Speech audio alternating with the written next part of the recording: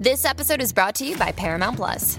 Get in, loser! Mean Girls is now streaming on Paramount Plus. Join Katie Heron as she meets the plastics in Tina Fey's new twist on the modern classic. Get ready for more of the rumors, backstabbing, and jokes you loved from the original movie with some fetch surprises. Rated PG-13. Wear pink and head to ParamountPlus.com to try it free.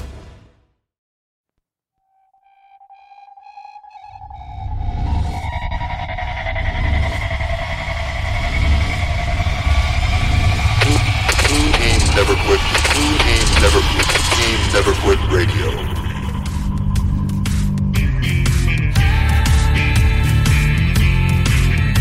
You ever think about quitting? It's the combat of life, hammering the snot out of you. Well, stand by, dig in deep, and get ready to get fired up with us. Welcome to the Team Never Quit Podcast, the #1 podcast that inspires you to fight on. I'm your host, David Rutherford, here with Mr. Never Quit himself, Marcus Luttrell. Our mission is to help you embrace the suck of life, to teach you the values of working your ass off, and to interview the most hard-charging people on planet Earth. We know life is hard. It's time for you to suck it up, Buttercup, and let us teach you to persevere in every environment imaginable by sharing real-world lessons learned by those who never quit. That's right. It's time, Marcus, for us to help them defeat the negative insurgency in their lives. You fire me up. Are you ready? I'm ready. Let's roll. Let's roll.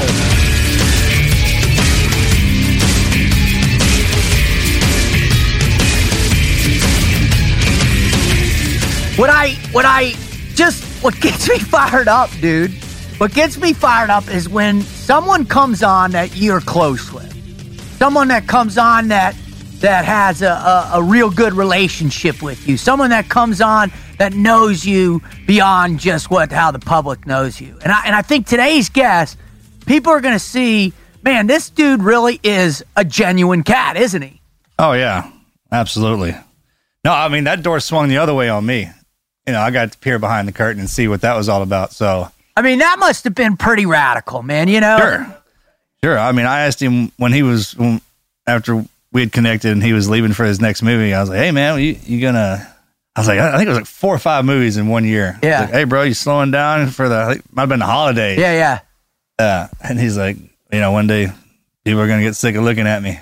He goes, I got to take advantage of it while I can. I go, true that, right? Absolutely. He's just a ground pounder, man. He's a hard worker. I mean, pulled by his bootstraps kind of deal. So all you got to do is look at the dude's, his filmography or whatever you call that stuff at IMDb or whatever. And it's insane. And we'll talk about that here in a sec. But first, let's just welcome everybody to the Team Never Quit Podcast with yours truly, Instructor Rut, and Mr. Never Quit himself, Marcus Luttrell. And it's our mission to inspire you to overcome the obstacles of life, to face all the adversity, and pretty much to recognize that you got the never quit mindset. It's inside you. It's down deep. You just got to let it come out, brother. You got to let it come out and recognize that we all face the combat of life. We all got to grind. We got to all feel the pain. We got to all get that next nut from the squirrel.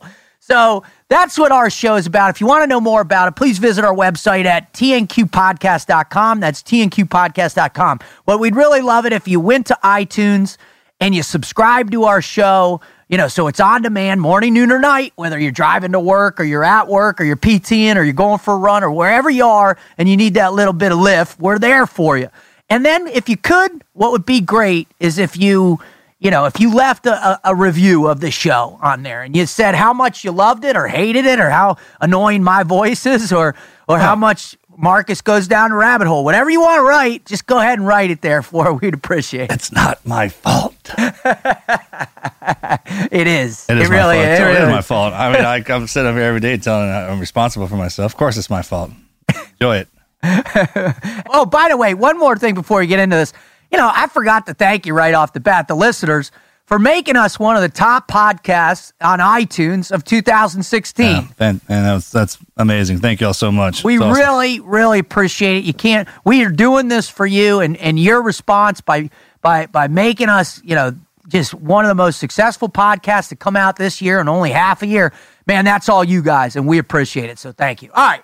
Before we get into reviewing Mr. Wahlberg's filmography, Wizard sent us, as usual, he sent us, we're going to do That's Debatable. Gentlemen, welcome to That's Debatable. 30 seconds on the clock. Question number 1. With who would you rather go on a week-long road trip?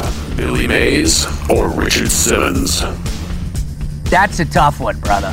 I'm going to have to go with Billy Mays, because I believe that Billy Mays really isn't like that when he's not on the air. I do believe that Richard Simmons is like that around the clock. I've been doing PT in the car and stuff like, hey, talk about dude who's always fired up and a never quit attitude. That guy right there, man. I mean, and plus just everything he's seen and been through, I would imagine that he has, man, we probably need to get him on the show, dude. I bet he's got all he's been doing his whole life is motivating people. And it's kind of crazy because you look at the guys who motivate us and look at them when it was Schwarzenegger and everything. Even our GI Joes were yoked up, man, and propelled us in a certain direction, man. And he doesn't have that look, but he's propelled millions of people into hundreds of millions. They hit that guy from all angles, man. And he's still fired up. So all right, that you won. You know what I mean? I'm gonna flip my what I want. I'm going with Richard Simmons. Well done. Question number 2. Bull rider versus rodeo clown. Who's got more guts? Go. Oh, clown. I disagree, dude. How's that? Well, the dude's got to get on the bull. The clown might... I get it. So is the clown. In between the gate and in that barrel, and do everything time. He possibly can. Well, okay. Look, once the bull is that cowboy slips in that well, man, and that gate flies open, 8 seconds or not, right? He's pissed off because there's something on his back. Yeah. All right. From there on out, he's pissed off at the world, everything in front of him, and those clowns make sure that they are. I mean, you ever been next to a rodeo clown? Yes. Okay. As a wizard? No. I don't know. Probably. Here's my point. Hear me out. The Cowboys got balls that clank, all right? I mean, they're just unbelievable that the Cowboys get on that. I'm not taking anything away. They know I'm not taking anything. And they do it every time they're getting on. Yeah. The clown might not become engaged with the bull. So there's a chance, there's a slight variable in there that the clown might not have to engage, right? Yeah. Now, it is a different mindset that the clown's running into gunfire, so to speak, but the guy on the bull is riding the bull every time. He doesn't have a choice. So that's all I'm saying is and them guys switch every rider. Yes, they do. do. The only reason and that clown stays in there. The only reason I'm saying this is just because of what the Cowboys say. Yeah, I mean, them clowns. Tough did say they're pretty awesome. Look, I got enough buddies at rodeo and seen them guys. Guys I grew up with that were on the run, man. Right. They just kind of. I'm sticking with. That's a tough one, man. That's a tough one. I'm sticking with the rider. With that. That's good. Question number 3. Would you rather have the ability to hold a conversation with your dog in English or speak any language on Earth instantly? Go. That's a good one. I don't even know how he comes up with these things. You got to be mentally unstable. I just need to know where he's sitting right now. That's what I'm talking about. Oh, obviously totally. He's somewhere. It's just him and the dog. But it's one of those camp dogs, though. Yeah, exactly. We're going to speak English. All right, I'm going to have to go with talking to my dog. Man. Because, I love my dog. Zulu. Every dog? Because here's the deal, man. Because you can speak any language at any time to any human. Your dog dies. He said conversation with your dog. Man, I got Mr. Rigby. I can't. I talk to him anyways, right? Christopher Walken voice. I mean, it's epic. I love when you say that. I just imagine Rigby looking up at you, Christopher Walken. You know when he's staring at me. I had this shiny hunk of metal in my... Staring at my friend all wrong. It's the tone. Question number 4. Snake Plissken versus John McClane. Go. Snake Plissken. Snake Plissken. I'm McClane. Bruce is a badass, man.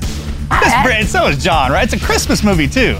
I added it to the Christmas list. I know you did. I don't know if it's actually a Christmas movie. Hey, Kurt Russell, that's my top. That's my number one dude right there, man. So I know, but I'm saying it's not Kurt Russell. It's Snake Plissken, right? Okay, against John McClane. Now we have a lot more. All right, here it is.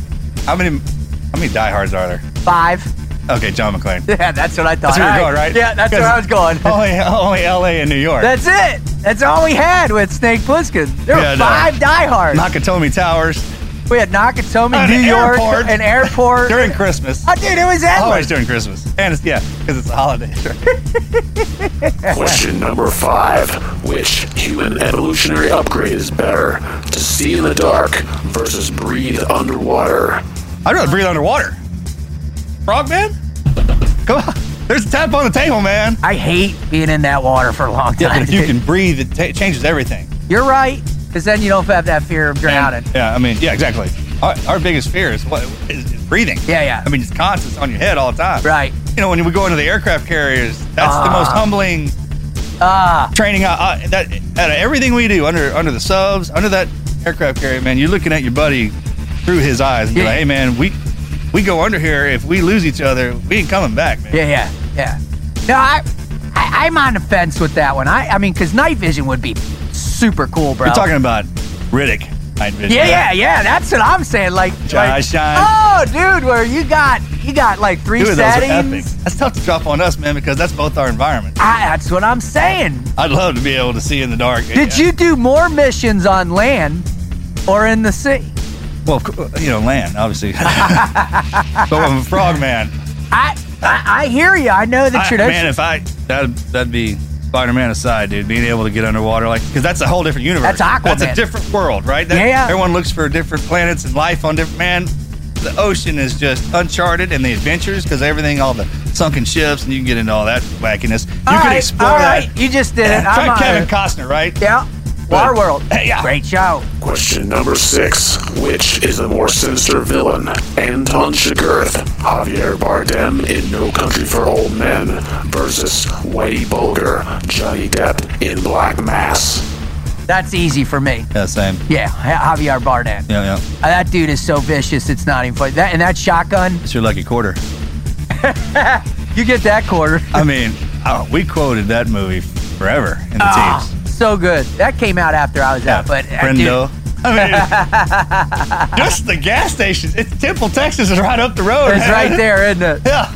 And the way the cow punch he used to go through the doors? Yeah. And brother, that's what they kill cattle in their with. head, right? Yeah. And blow them in the head like that. Bro. That was a great movie, man. They scripted his part. Him and that other guy we had a debatable on. Here's the question though. I just want to throw this out there, just so we're fair. Whitey Bulger was real. That dude actually. Why'd you have to bring that up? Because it wouldn't be fair to him if I didn't offer the fact that that's a real person, and he killed a lot of people. So he's real. He is absolutely real. Javier was fiction. And you know what? You got me on this one, man, because Whitey, man, he infiltrated into the FBI, into the State Department, or no, the state, he's got it, right? Yeah, all of them. And ran South Boston with Iron Fist, right? That's pretty hardcore, and that's real. Yeah, especially in South Boston. I mean, everyone's hard down there, right? Final question. Would you rather be bound, gagged, and thrown in a closet for 30 minutes with 3 deadly water moccasins, or 1 curious chimpanzee with a grenade?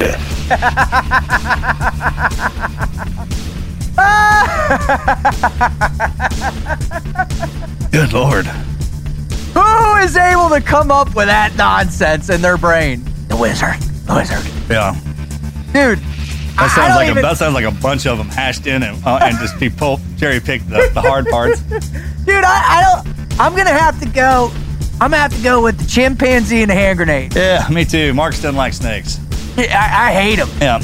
Even though water moccasins are small and their little mouths are small, you're in a closet. Wait. What'd you say?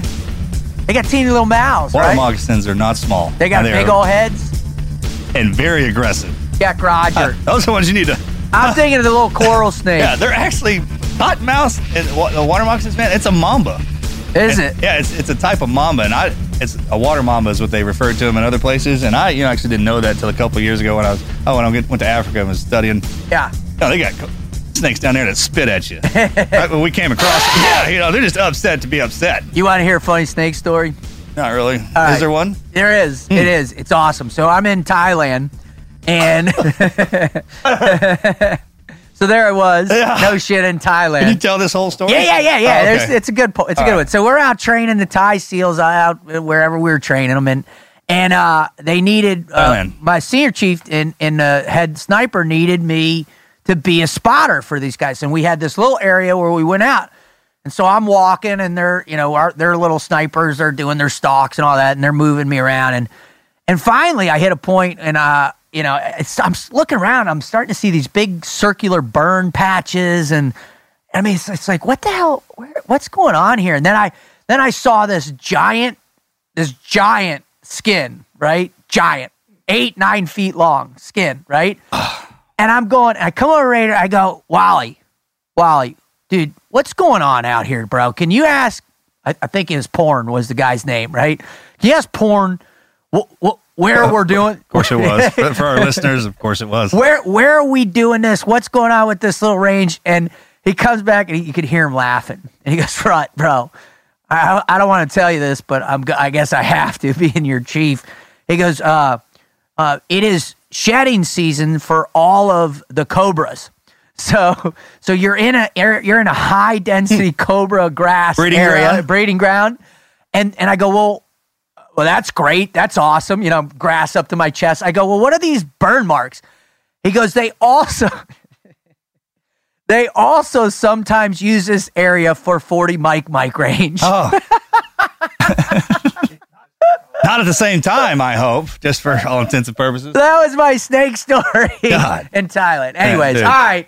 That's debatable. What do you think? Anything that shed its skin bigger than you, and it's bigger, right? I mean, I find sheds around here all the time, and they're good size, so he's bigger. And much bigger. Yeah. Oh, bro, it's nuts. So anyway, so that's debatable. Thank you. I hope you enjoyed that. I got a good kick out of that one, man. Wizard brought the heat on those questions. Yeah. It's getting deep. I can only imagine what we got coming up. Oh, my God. All right, let's shift focus, shall we? We've got a big guest coming on, probably. I mean, I'm so proud to have Mark Wahlberg coming on. I mean, if you don't mind, Marcus, I think it would be kind of fun to just talk about Mark and talk about, what it was like meeting him, what that process was like for you. Take us through that whole thing, how it went down. Sure. When they're selecting the actors to be in the movie, Mark became an integral part of the whole film getting done, actually. I mean, owe him so much. But I don't know if we've ever talked about this. I didn't have a say in who played me. And when Mark's name was thrown out, and all the actors across the board were thrown out for playing everybody's part, was great. I mean, that was a great experience being a part of that and watching it go down. Pete's phenomenal at picking the right people. Yeah, because think about this. And you kind of do until it's serious, right? Right. So everyone's like, who would you have play you, right? And you always throw out somebody right off the cuff. The Rock. I'd have The Rock play me. I like to walk like Denzel and John Travolta. I was like, but if you really have to do it for serious, I mean, seriously, like, hey, who do you be like, all right, man, let me start thinking about this. And when they threw Wahlberg out, I was like, yeah, only, and it just, the more time that went by and progressed and got to know him, because we grew up around the same time. I followed him. I mean, I've known him my whole life, right? Yeah. You have too, basically. Yeah. So the first day I was going to meet him in New Mexico, we were at the SWAT range. We were training the guys. All of them had been out there, and Mark was showing up. So Melly and I were staying in town, and then we were driving in. We just drive into the set in the morning when she came in to visit.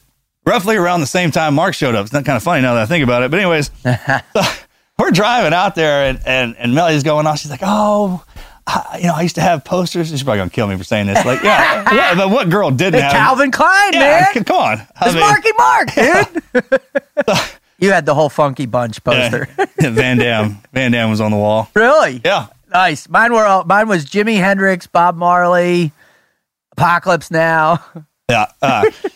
So we're driving out there, and she's like, I had posters. I had the biggest crush on him. He heard he's such a sweetheart. Well, you know how much I love my wife, right? I mean, It's kind of only one thing that sets me off, and I'm a guy's guy, and it's Mark Wahlberg, but so I'm sitting here listening to this 40 minutes. Yeah. And the whole time I'm like, all right, man, so we get out of the truck. I walk straight up to him, and he's like, hey, Marcus, Mark Wahlberg. And I was like, yeah, man, I thought you'd be bigger, man. What's up? My wife been, that's in my head right there the whole time. But, man, you gotta, growing up the way he did and the path he's taken, he's one of them, man, as soon as you kind of shake his hand and make eye contact with him. Everything's on the level. Really? Yeah, man. And that's cool. He's such a professional in what he did that my confidence in the way he acts and the way he learns to play those parts, because he's done quite a few now. Yeah. And he's played a lot of real people, right? Yep. So what was that process like with him? I mean, was it the craziness like you hear like with Robert De Niro preparing for Jake LaMotta? Was it some of those Denzel and some of the way people prepare for these roles? Like Penn, Sean Penn is notorious for just jumping deep into it. Al Pacino, all these guys, these great actors. What was it like with you? The most important thing that they did, man, is they had to be integrated with each other. Yes. Team environment. Didn't matter with me. And that was when we were talking about doing the film. I was like, hey, man, you get somebody like that to play me, then people are going to understand who that lone survivor is, kind of deal. Right. No one knew I made it out. I was the one that made it out of there. Parent side, team side, you know that. Yeah. So, that's why the actors their deck is stacked all the way across the board. And man, we were together all the. You know what it's like on the range? We're together all the time. Then there's live fire going on, so then there's that trust level comes in pretty quick. They learn to move, communicate. Shooting with them? Yeah, yeah. So you guys I was chaperoning them. Yeah. And then if we do a movement or something like that, they had a question, we'd go online and do our thing. But after a while, man, it was all. I mean, you see the movie. They look good, dude. Yeah, they move through. They quick. look good. And were there moments where like you guys would go off and sit together? Yeah, we go have dinner at the end of the day. Yeah, or right out to the set together. I'm sure he had, because I'm sure he had a lot of questions for you about a specific moment. And yeah, he did. But you know what he was good about, man? We would catch each other offline because the other guys had to play our guys who were dead. Yeah. And they needed every bit of it. Focus, attention, questions, asking, anything, because their guys weren't there. Yeah. And all Mark had to do was watch me talk to them. That's the same way I do it when we're alive. Yeah. Because we integrated. I were calling him Axe and Danny, and it got into we rolled on it hard. That's cool. Yeah, Mark and Ray and all them made sure of that. So it's remarkable. When you start to look, I pulled up his filmography, and man, when you start going down this thing and you go all the way back from, Fear, Boogie Nights, Three Kings was huge. I remember that. A Perfect Storm, The Departed, Ted. 1 and 2. Yeah, Pain and Gain, Two Guns, Lone Survivor, Transformers, Entourage, Deepwater Horizon, and the latest one coming out, Patriots Day, that came out. That's amazing, and that's just his acting, much less his producing, which is off the charts too. And then he has the family. There's Wahlburgers. All his brothers are great. They're the family. The mom's awesome. She's like my mother. Is she? Don't mess around, except for the North. Imagine yeah. There you go, right there. she's the Northeast version of Mama. Don't play around, man. That's cool, man. Well, I'm so excited, and I really appreciate you. You asking him to come on, and I'm really excited to see what he has. It has been because first couple of movies he did were serious, man, but his humor is, the other guy's probably one of my favorite. Really? Yeah, man. Office Pop? Desk Pop. Desk Pop, that's right.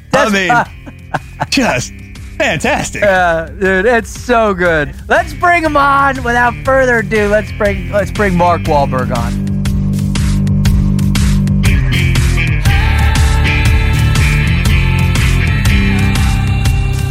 All right, Marcus, here we go. Mad Minute with your buddy. He's on with us, brother. You got to bring it because I want to hear the funniest shit out of his mouth he's ever had right now. So go. First question. All right, brother. A movie character you'd like to play out in real life. Marcus Luttrell. How'd I know that one was coming? That's cool, because I said Wahlberg. Yeah, you did. Yeah, you did. Oh, that's awesome. All right. What is your favorite childhood injury? Probably the scar when I bit through my cheek. As I was holding my mouth closed. It didn't break completely through, but I was holding my mouth closed. I jumped out of a tree and I hit my knee and bit through my cheek and my tongue. And I held my mouth closed until I got into the house with my mother. She's like, "What's wrong?" And I went, blah, and the blood came everywhere. That's awesome. I bet she didn't even bat an eye, did she? No, I'm just right back in the station wagon. Oh, yeah, that was tough. The station wagon. With the wood paneling sitting all the way in the back, dude. No seatbelt. No registration. No insurance. All right, that leads me into my question. What was your first car? My first car, I bought a Volkswagen Bug, like a 71 Buggy from my boy for like $50. And I was 15 years old. I didn't have a license or anything. I always kept a car in the neighborhood. I just park it down the street and drive it around the neighborhood. That's awesome, dude. Oh, man, we started stealing my mom's station wagon when we were 13, driving around Boca Raton, me and my best friend, Rich. It was awesome. All right. Last question from me. What was your biggest failure in life? Probably the biggest disappointment was not finishing school. Quitting school. Yeah. You got one more for him, bud? All right, brother. Would you rather change the past or see the future? Oh, see the future. That's pretty good. You asked me that a little while ago. I would have changed the past, but I kind of, go ahead. That's wisdom right there. That is wisdom. He was able to put it to bed, man. That's awesome. All right, Mark, thanks again, brother. We appreciate you coming on. It's really an honor and a privilege to have you on, especially because of the relationship that you got with Marcus and being a friend.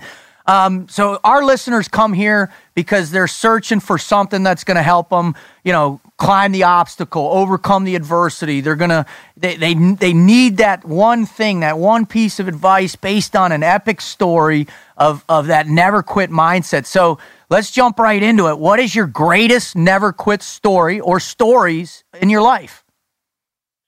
Well, it's something that I continue to apply every day. It's just that never give up, never quit. Hard work pays off. Doing things the right way, earning it the right way, things that will help it last. I mean, I made a lot of mistakes when I was younger, and my faith really kind of helped me to turn my life around.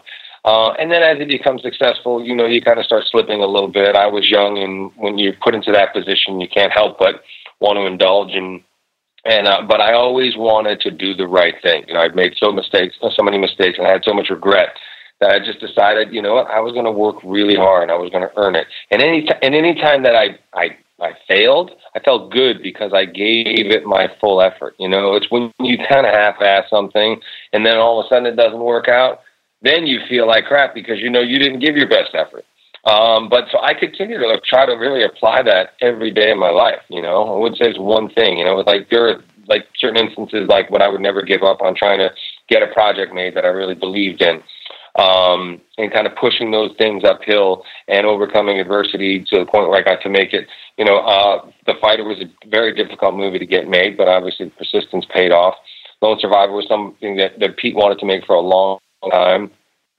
And then when he came to me, we were able to kind of figure it together. But, the overall thing is, getting up every day, first thing I do is get on my hands and knees, express my gratitude for all the blessings that are in my life. And then I go and, I try to work harder than I did the day before, and that level of commitment to being the best person that I can be, the best father and husband, those are the things that have allowed me to succeed and continue to grow in everything else that I do. One of the things that we talk about a lot is those early influences. And for us, the real forging process happened when we went into buds, right? And you were measured not by your own ability to succeed in a particular evolution, but your ability to succeed for the man next to you. And that was the driver. So I know you're from a big family. Did you have that kind of driving force, albeit it might have been a little negative, but it was really that expectation from your siblings or your crew or whoever that initiated that drive? My dad, I'm the youngest of 9, and then he had 4 kids from another marriage. He just worked hard, if he drove a truck, he did two jobs at a time. He did everything he could to put food on the table. And even when, when my parents divorced, I just always admired his work ethic, If I got out of line, he'd certainly straighten me out pretty quick. But he was just always, he'd get up and go to work and provide. And I always admired that a lot. He introduced me to a lot of the positive things in my life, like, my love of film. And then my parish priest, Father Flavin, he would come and hang out with us when we were on the corner getting into trouble and up to no good, and always just try to, slowly reel us back in and always be there. And he'd actually stay out, 2, 3 in the morning drinking beers with us just to talk to us and make us feel comfortable enough to be able to open up to him. And, when I got in trouble, none of my friends came to see me. Father Flavin was the first one to come and visit me. And, he's still, obviously, he's married. All my brothers and sisters that are married, he's married them. He baptized all my kids. He's been, a huge influence in my life since the day I met him as well. Wow. That's awesome. Yeah, Marcus, you talk a lot about that too with your dad and the influence that you saw. And although he was hard, he taught you that drive. Yeah. The deal, when we got linked up on Lone Survivor, man, I'm fired up about that because our backgrounds are similar in the way we were brought up, man. And what always kind of got me about you, brother, is that you're a huge role model in so many people's lives, in different avenues of people's lives. And I think one of the things I always wanted to ask you this, usually when somebody picks a career path and they're successful in it, they stick to it until the very end. And you've switched over from, everything. I mean, I had no idea. I mean, you do so much up in that world that you live in now that most people don't even know that. And the drive to switch, to reinvent yourself every time is just amazing to me, man. Can you talk about that a little bit? I just kind of find myself,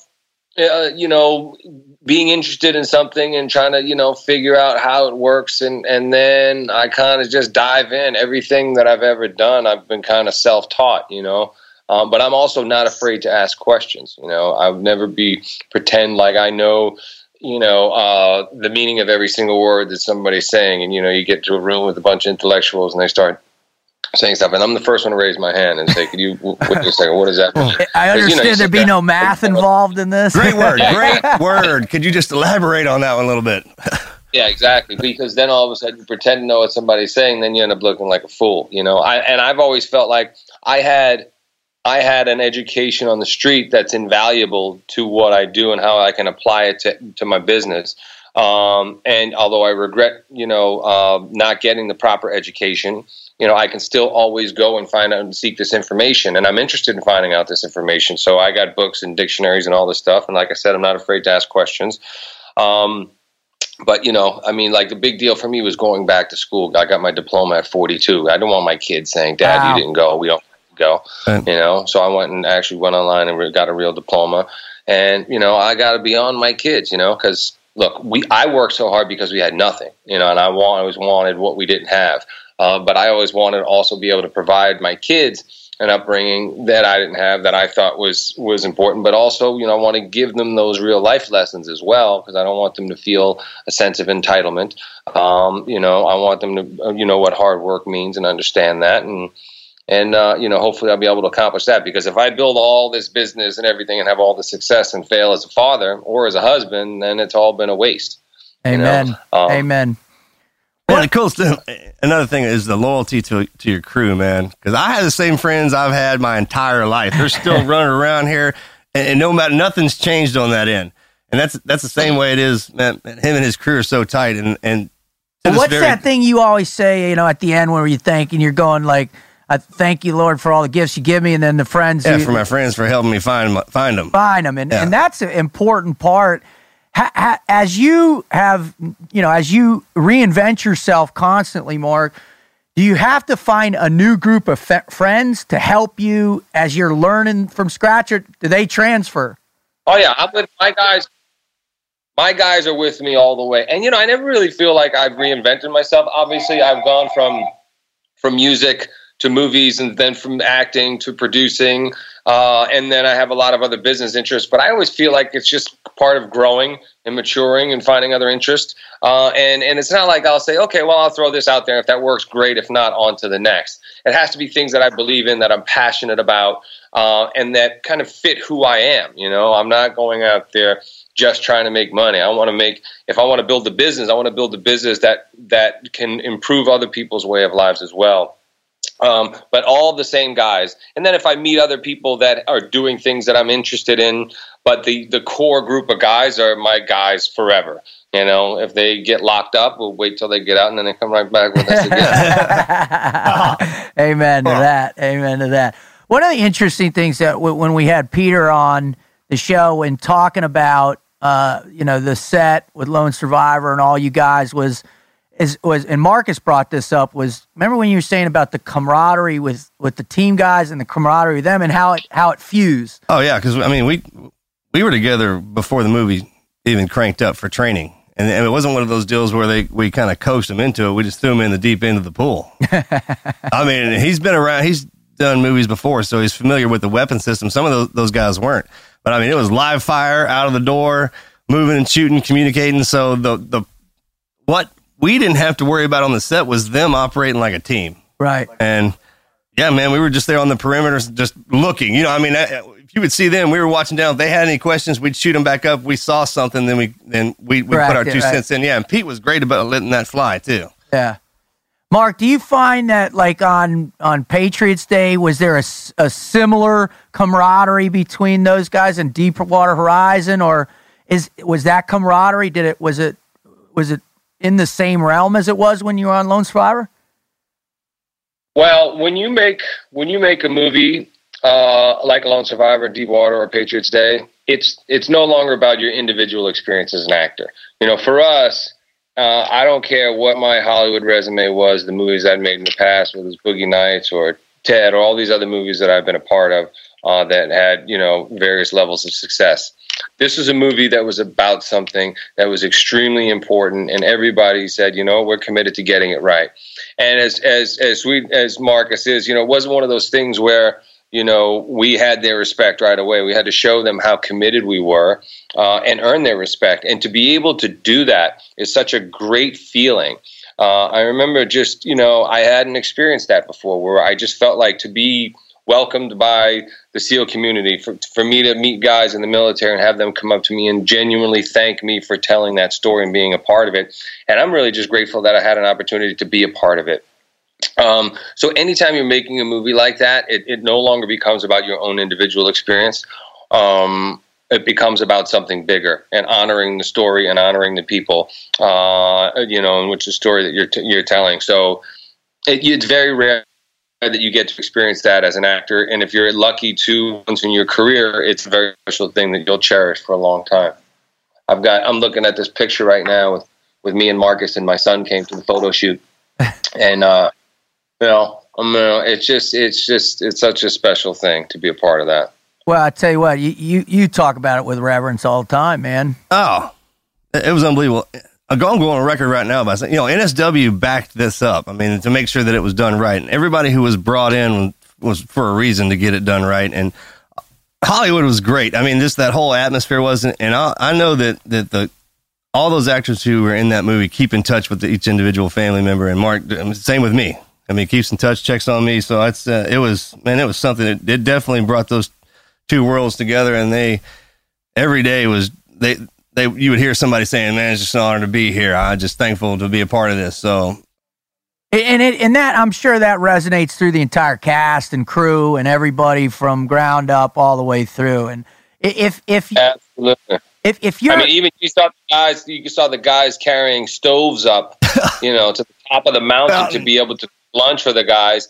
And, it was great because all the guys, who were playing, Afghan and Taliban guys were out there, playing football, hanging around, all trying to find a rock or just, sitting next to each other. There wasn't anywhere else to go and run off to a trail or any of that stuff. You were on the top of the mountain. Yeah, we'd gondola everything up and then walk it up. Everybody. So I had Rigby and then something from sound and everybody up at the top of that mountain. And we're there all day. Ain't coming down until the sun was going down. That was good times, you better try to go to the bathroom before you go up. But to see Marcus over there lugging stuff, and then it was my fourth movie in a row, and I was pretty tired. But obviously the fourth one was the most important one. And once I saw how those guys were doing it, I said, man, I got to step up. And we all, me, Ben, Taylor, and Emil felt the same way. It was like, these guys expect the best, and we got to raise our level of play here. Now, taking that experience and just coming off of Patriots Day too, I mean, that's a heavy story. I worked with the Red Sox this year, did some motivational stuff with them, and worked with the team, and man, just getting to know and talking to John Farrell and and Torrey and all those guys about 2013. I mean, that's an emotional thing for not just, the people at the race, but the whole city. And that's where you're from. Did you need to, when you showed up on that set, were the emotions still raw? Were they still deep? And did you guys have to lift people up and, or was it just natural there? No. I mean, it's obviously, it's a very, very, very,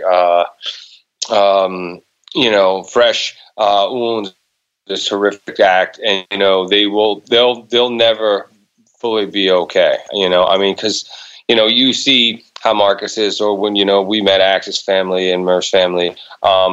You have these very brave men who sign up, and I never met a Navy SEAL who didn't enjoy a gunfight. So they kind of knew what they were getting into, and even with Deepwater Horizon, it's a very dangerous job, and people know, the hazards of the job, and it's a dangerous occupation. This is a totally different thing. You have innocent families, women and children going to root their loved ones on at a road race, and something horrible like this happens. So, and of course, me being from Boston, and them having somebody they can identify with and hold accountable, I think that was a bit of a relief for them. But, when I talked about being uncomfortable making the movie, but they were going to make it regardless, so I figured, you know what? If they're going to make it, then I need to be involved and I need to be in control, first off. Second off, we needed to explain to them how committed we were to getting it right and honoring them and what our intentions were. And then the third thing is I'm so proud to be from Boston, and I'm so proud of how the people from Boston came together. And I think to have an opportunity to show that despite these horrible, tragic things happening, that people will come together and love will always win and conquer evil. Amen. That's an important message to get out there. We can't go living in fear. And it was amazing, what the first responders, the law enforcement officials, everybody, how doctors, nurses, volunteers. I mean, people came together. They ran towards the problem. And it's a small city. Everybody knows somebody who was directly affected by it. And I felt, that it was my job to make sure that we did it and got it right. And if I didn't do it, somebody else would have done it, and maybe they wouldn't have been as respectful, sensitive as they needed to be to everybody who was involved and affected by it. Absolutely. From the time you and I met, what's that? Sorry, but people always say, "Oh my God, what was the most difficult thing?" I said, "Well, it was really difficult for me, but that is nothing compared to what those actual people went through and that's going through now." Yeah, and Pete keeps talking about how when we first did the big screening of Lone Survivor, and everybody thought that I was going crazy and drunk and started talking about it. But I just felt like I just heard somebody compare being in Hollywood to being in Afghanistan, and then just watching that movie next to you and knowing what you guys go through, how you sacrifice in real life, and having been to Afghanistan as a civilian just on a USO trip. How could anybody compare that? It's just not. It makes no sense. So yeah, my job is difficult in my eyes and in my world, but in the real world and in reality, it's ridiculous to compare. So, will the people and the victims ever love this movie? Absolutely not. I think you have to understand, that we're reenacting the worst day of their lives, and those things will never fully heal. But to show how brave and honorable, and show that the message of love will always conquer the message of hate, then that's an important message that needs to be out there. And that was the real reason for wanting to make this movie. Well, I love how you keep using that, the message of love, that it conquers hate. There's no greater, in my mind, and that's a result of my faith as well, too. There's no greater component of the never quit mindset than being able to conjure up that love, to give you strength, to put the armor back on and get back in the fight. Did you feel the love in those people's hearts, like you felt the love from the team guys that you were helping? And is that what drives you towards these type of movies? Yeah, absolutely. Absolutely. Like I said, it's very rare that you get to make a movie that's about so much more than your own individual experience, and seeing people's reaction. I'm looking forward next week to actually showing the rest of the city the movie. We're going to premiere the movie on the 14th in Boston. But, look, we want to, and we also make a point every chance we get to remind people how important it is to honor people who sign up, to protect our community, to protect our country, that gets overlooked sometimes. And I certainly have a huge appreciation and want to express my gratitude every chance I get. So thank you guys again for everything that you sacrifice for our great country. Oh man. Yeah. Thanks, brother. We always look at it like this. We look at it like this, Mark.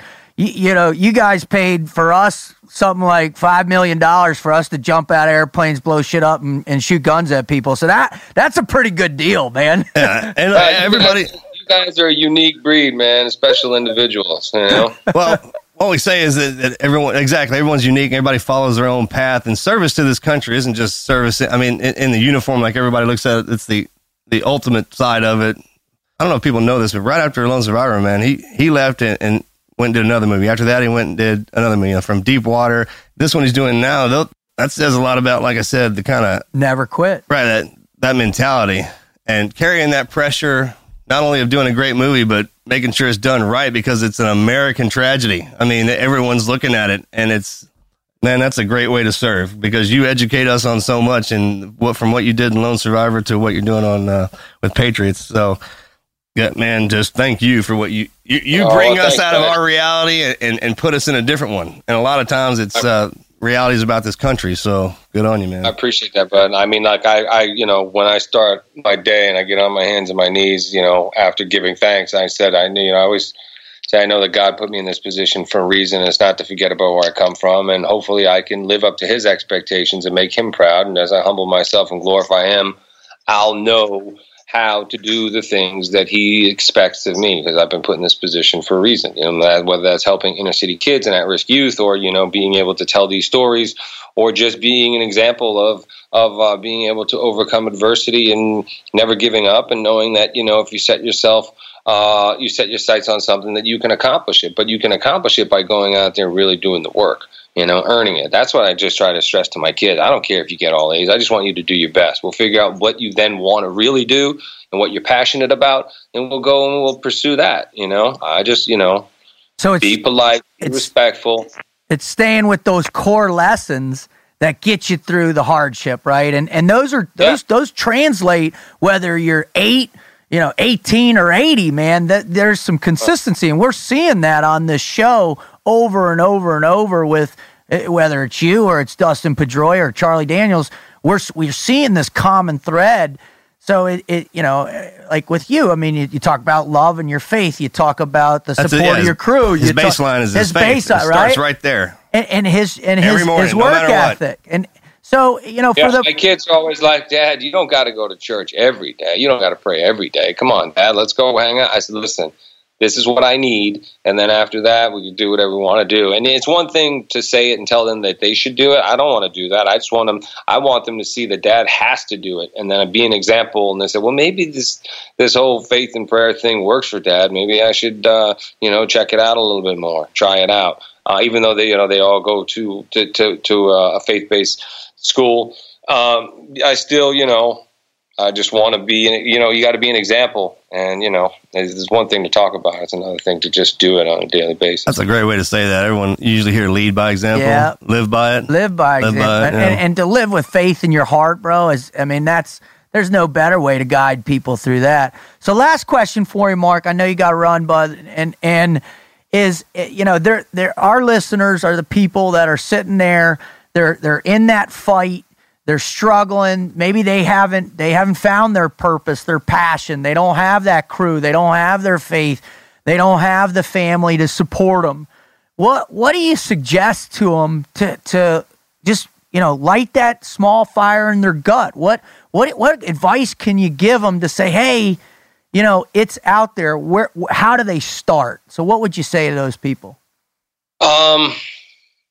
To take a moment to breathe, first and foremost. Think about how difficult a lot of other people have it. You think about, a cancer ward. You think about all these things, that it could always be worse. Start with a little bit of gratitude, and then, start working, start chipping away. I've always felt like, you got to be in it for the long haul. Anything that comes, any overnight success isn't going to last. I don't want to win the lottery. I want to build day in and day out because I want to be prepared. I want to appreciate it as it comes. And then I want to continue to work hard, to continue to grow. So I think, having a little bit of gratitude, no matter how difficult it is, and then just never giving up. Awesome. What were the charities that you're involved in? I want to make sure everybody hears those. Well, we do, I have my own foundation, the Mark Wahlberg Youth Foundation, and most of the programs that we work with outside of like Boys and Girls Clubs of America and stuff like that are inner city charities, at-risk youth, things like that. I want to make sure the kids have an opportunity because you'd be surprised. I don't care where you come from. These kids, there isn't anything they can't accomplish by working really hard. Really? So we want to create opportunities for them, giving them school programs to go to, getting them out of the city to go to camp and see what it's like out there in nature and experience that. So, but anything to do with kids and creating opportunities for them. That's cool, man. We ought to go work with some of those kids. Yeah. Well, Mark, man, thank you so much for your time and your insight. And I'm sure a lot of people out there are going to really gravitate towards your words. And for me personally, I've never gotten to thank you specifically, not only for what you did for my brothers in Lone Survivor, but also what you're doing for all these amazing stories, which really, in my mind, define the American never quit attitude. That even though in the greatest tragedies, the greatest adversity, we can come back, tell a story that inspires people. So it means a lot to me to not for just you being here with us, but doing that yourself. So thanks, brother. I appreciate it. Well, thanks, brother, man. And Marcus, you know how much I love you, buddy. I'm proud to know you guys. Really. Yep, thanks again. Hug your family, brother. God bless you, Mark. God bless your family. Yep. Bye, guys. Thanks.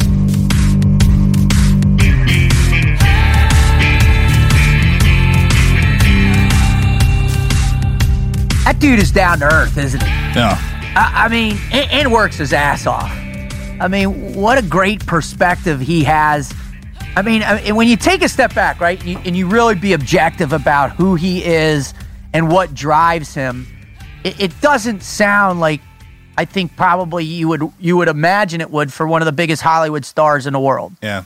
I didn't feel that as if he was talking. I never once caught myself going, yeah, but you're Mark Wahlberg and you got everything you need. Sure. You were talking to a diva. Totally. And you're right. I mean, some of them go and play that to the bone.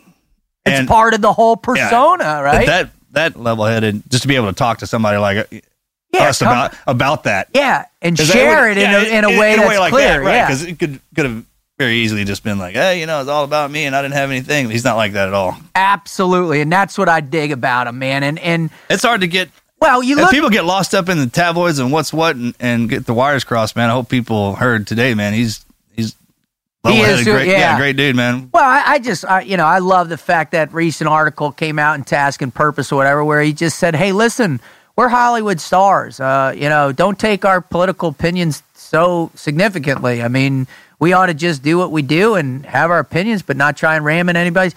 And I just like that. I like the guy that, like you said before, right? He's moved. He's at the top of his game. Right. That's knowledge just from somebody who's been around. Totally. And I get that too. I mean, you kind of want that when you chase that dream, when you chase that star, you want everything that comes with it. Yep. And then as it starts to pile on, and I don't even remember who it was that said human beings aren't designed to be famous. They're not built that way. So interesting. In that world, man, it's to get all the way through it. You got to be able to roll with the punches, man. I can't even imagine it because that is that is one of the most cutthroat industries in the world. My brother's been out there for 30 years trying to figure it out, and it's the highs and the lows. 1 minute you're hot, the next minute you're not. You're too old, you're too young. Anyway, so I just really appreciated his insight. I think the listeners can really take something positive away from the fact that I love when those guys say, you know what, I work harder now than I ever did when I first started. And it's order to keep that process going. So I love that about him. So Mark, thanks for coming on. All right, we're going to, I hope this show has been meaningful to you to recognize that no matter how high you get up, no matter how far ahead you get in your profession or there's always an opportunity for you to work harder. And that's what he was saying, You can't quit when the going gets tough, and when you have some success, that's when you push harder. And it secures your legacy, right, Marcus? Absolutely. it's not us up here beating that dead horse and reiterating that. I mean, what this kind of turned into, man, is us, these people coming on and telling about every single, detail of some of the most difficult things that they've ever been through and shine now. And to listen to them say that and watching them do it too, when you get a chance to see that and you can hear it, man, you could see sometimes the verbiage doesn't come out, but the body language is there. Like, you know that what he's talking about is just. And those pauses, and you hear him search it, and that you can see him searching it and reliving that pain, but not in a negative way, as a positive way. No, because you see the smile come out, right? Because you're looking around, you're like, it was worth it. That's what it is, man. When you're taking that breath and you're thinking, I don't know if it's worth it. It is. It is worth it. They want you to think it's not. I mean, that's the easy way to do it. Yep. Find that reason to make it happen. For sure. Absolutely. All right. Well, we're going to read, a listener was, blessed us with writing in with this really amazing story that we're going to share right now. So, Marcus, here we go. This is from Seth Van Horn. Let's start out with a thank you for everything you guys did for our country and are doing now. Over 4 years ago, I was working as a police officer and began to have some terrible pains in my stomach area. I decided to go to the doctor, and they told me that I needed to take my gallbladder out. After going in for surgery and everything going smoothly, they decided to send me home to recover. After being home for 24 hours, I began to feel sick again. I called and told my fiancée to get home because I needed to go back to the hospital. Something is wrong. The hospital admitted me to run tests. That next morning, doctors decided to place me into a coma to help my body heal and to help me get past the pneumonia in both my lungs, top and bottom lobes. As they are ready to induce the coma, I told my fiancée that I loved her and that I would see her and the kids in a few days. During the 10 days in a coma, I had a struggle to live. My body went into septic shock, and they had me on 17 different antibiotics. Eventually, they told my family I was too sick to fly to Omaha Medical Center for more advanced treatment because I was too frail to survive the 45-minute flight.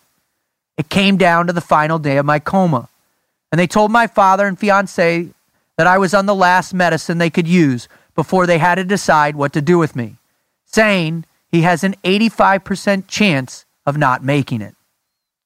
The next day, a family friend, who was also a nurse, came in and turned on the radio to the local country station and then left the room.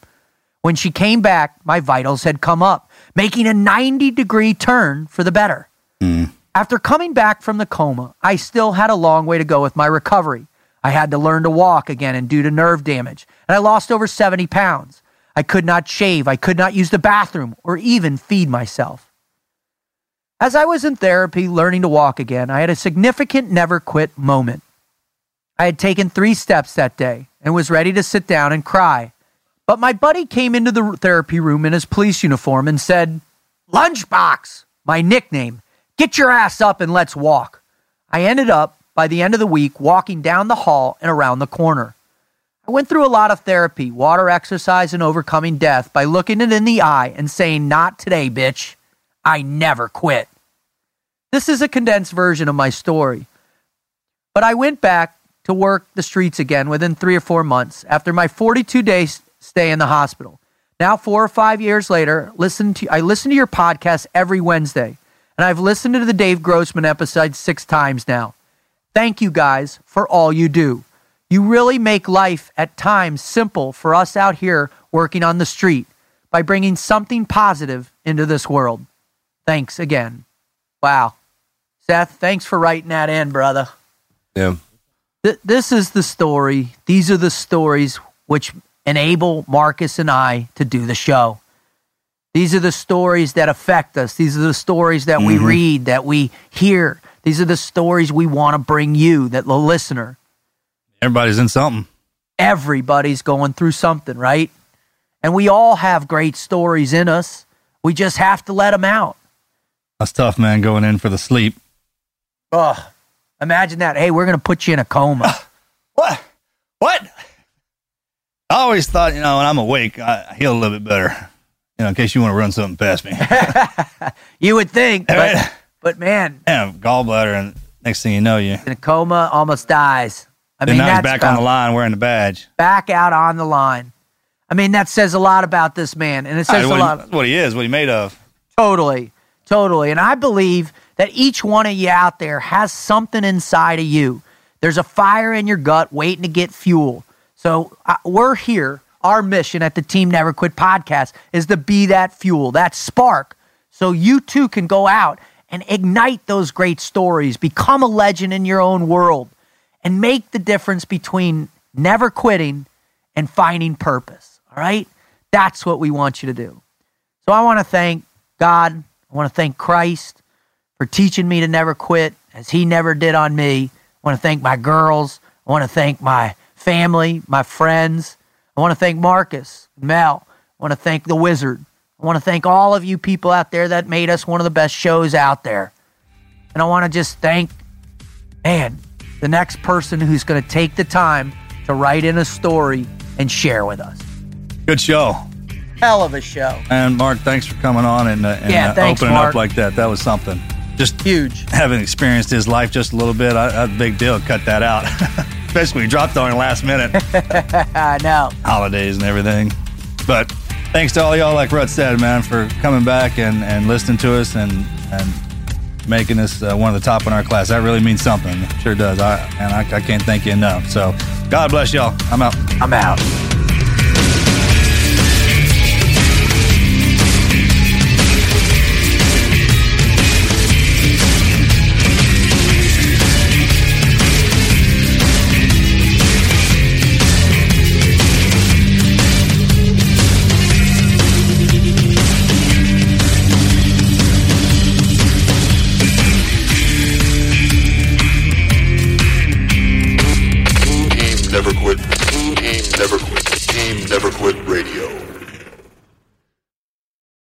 Without the ones like you, who work tirelessly to keep things running, everything would suddenly stop. Hospitals, factories, schools, and power plants, they all depend on you. No matter the weather, emergency, or time of day, you're the ones who get it done. At Grainger, we're here for you with professional-grade industrial supplies. Count on real-time product availability and fast delivery. Call, clickgrainger.com, or just stop by. Grainger, for the ones who get it done. I'm at the nail salon. What? I'm at the grocery store. What? I'm at the combination nail salon and grocery store. Wait, she's at the nail salon and the grocery store? I'm at the combination nail salon and grocery store. Groceries through Instacart, delivered to my door. I don't have to choose between acrylics and the grocery store.